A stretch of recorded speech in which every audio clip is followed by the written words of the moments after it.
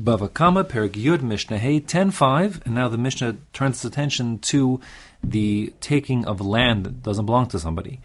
So the Torah's position is that karka ein nigzeles, that land, technically speaking, cannot be stolen.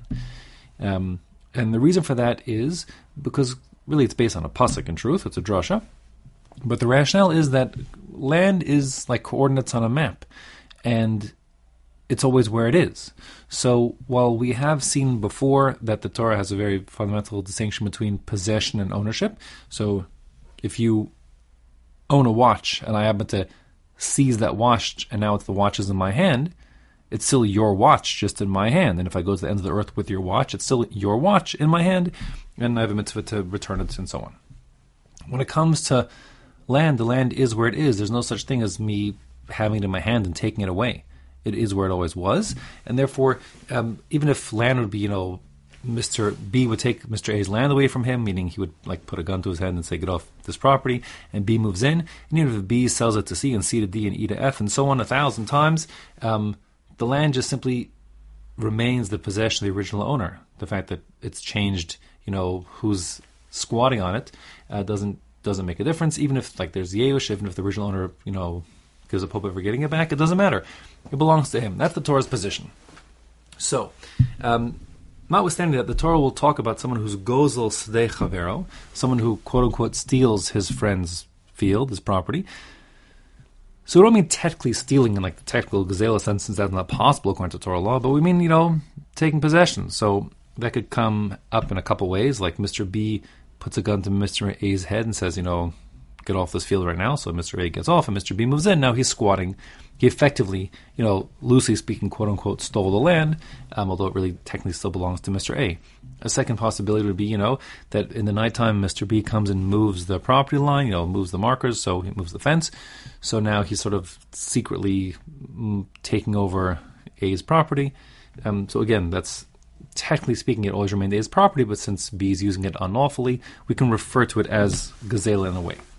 So our mission is going to talk about the returning of stolen land and this requirement to return what one steals.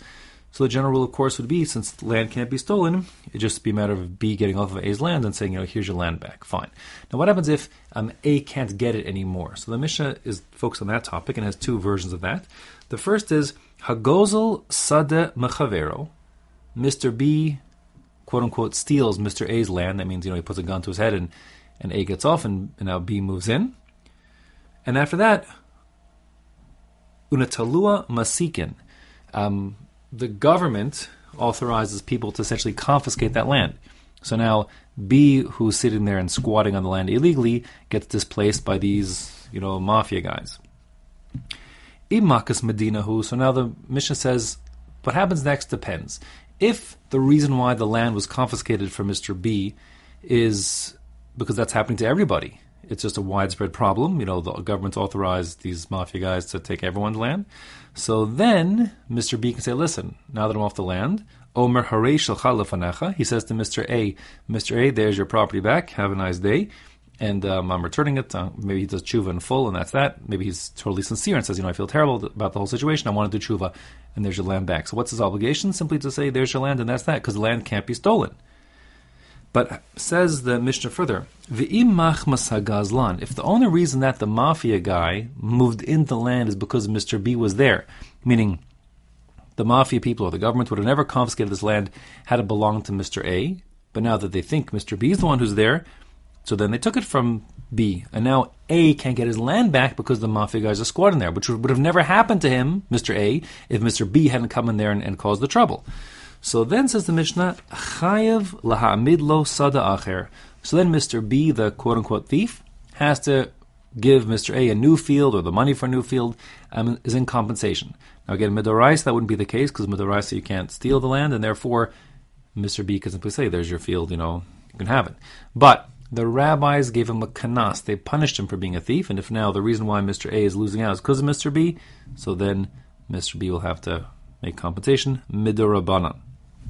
Now the Gemara says on this point that the Mishnah seems a little bit too wordy, because it says if it's imakas medina, if it's like a widespread problem, then he can just give it back. Mr. B can. But if not, the answer should be, if it's Mr. A's fault, then he should, Mr. B's fault, then Mr. B should have to make compensation.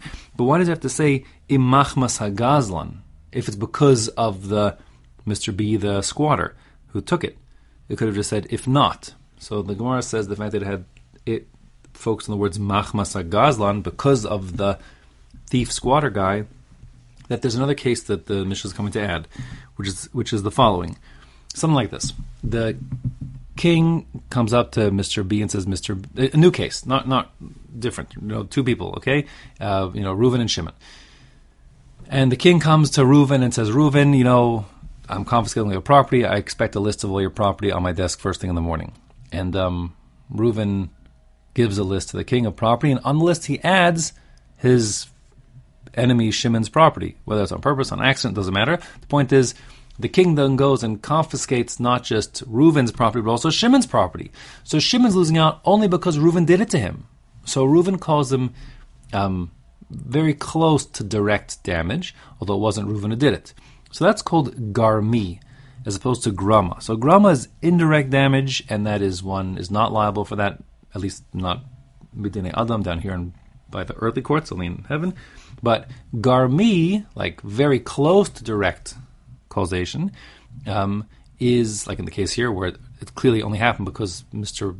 B delivered Mr. A's address, whatever it is. So then he is liable. Okay, the exact difference between gram and garmi we're not going to resolve. It's a machlokas rishonim that is not going to be resolved at this point.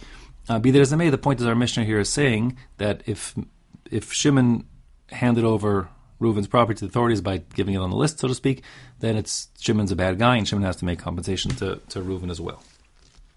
Okay, in contrast to all of this where you have, the authorities coming in and seizing the property from Mr. B, if instead Mr. B displaced Mr. A and he's squatting on Mr. A's property, and then Shtafa Nahar, river overflows its banks and inundates the whole field and ruins the field, then Omer lo harisha chalafanecha, then, since it was like an act of God, so to speak, and not anything more than that, and it would have happened presumably whether Reuven or Shimon were on the field, therefore Shimon can say, listen Reuven, I'm moving out, so you can have your field back, and let's call it a day, and he would be done, no further obligations, at least down here on planet Earth, b'dinei adam, because he gave back the field and no longer possessed it, and even though Reuven's getting a useless field, but so what? That would have happened to Reuven anyway, so Shimon is not going to be punished even midirabanan.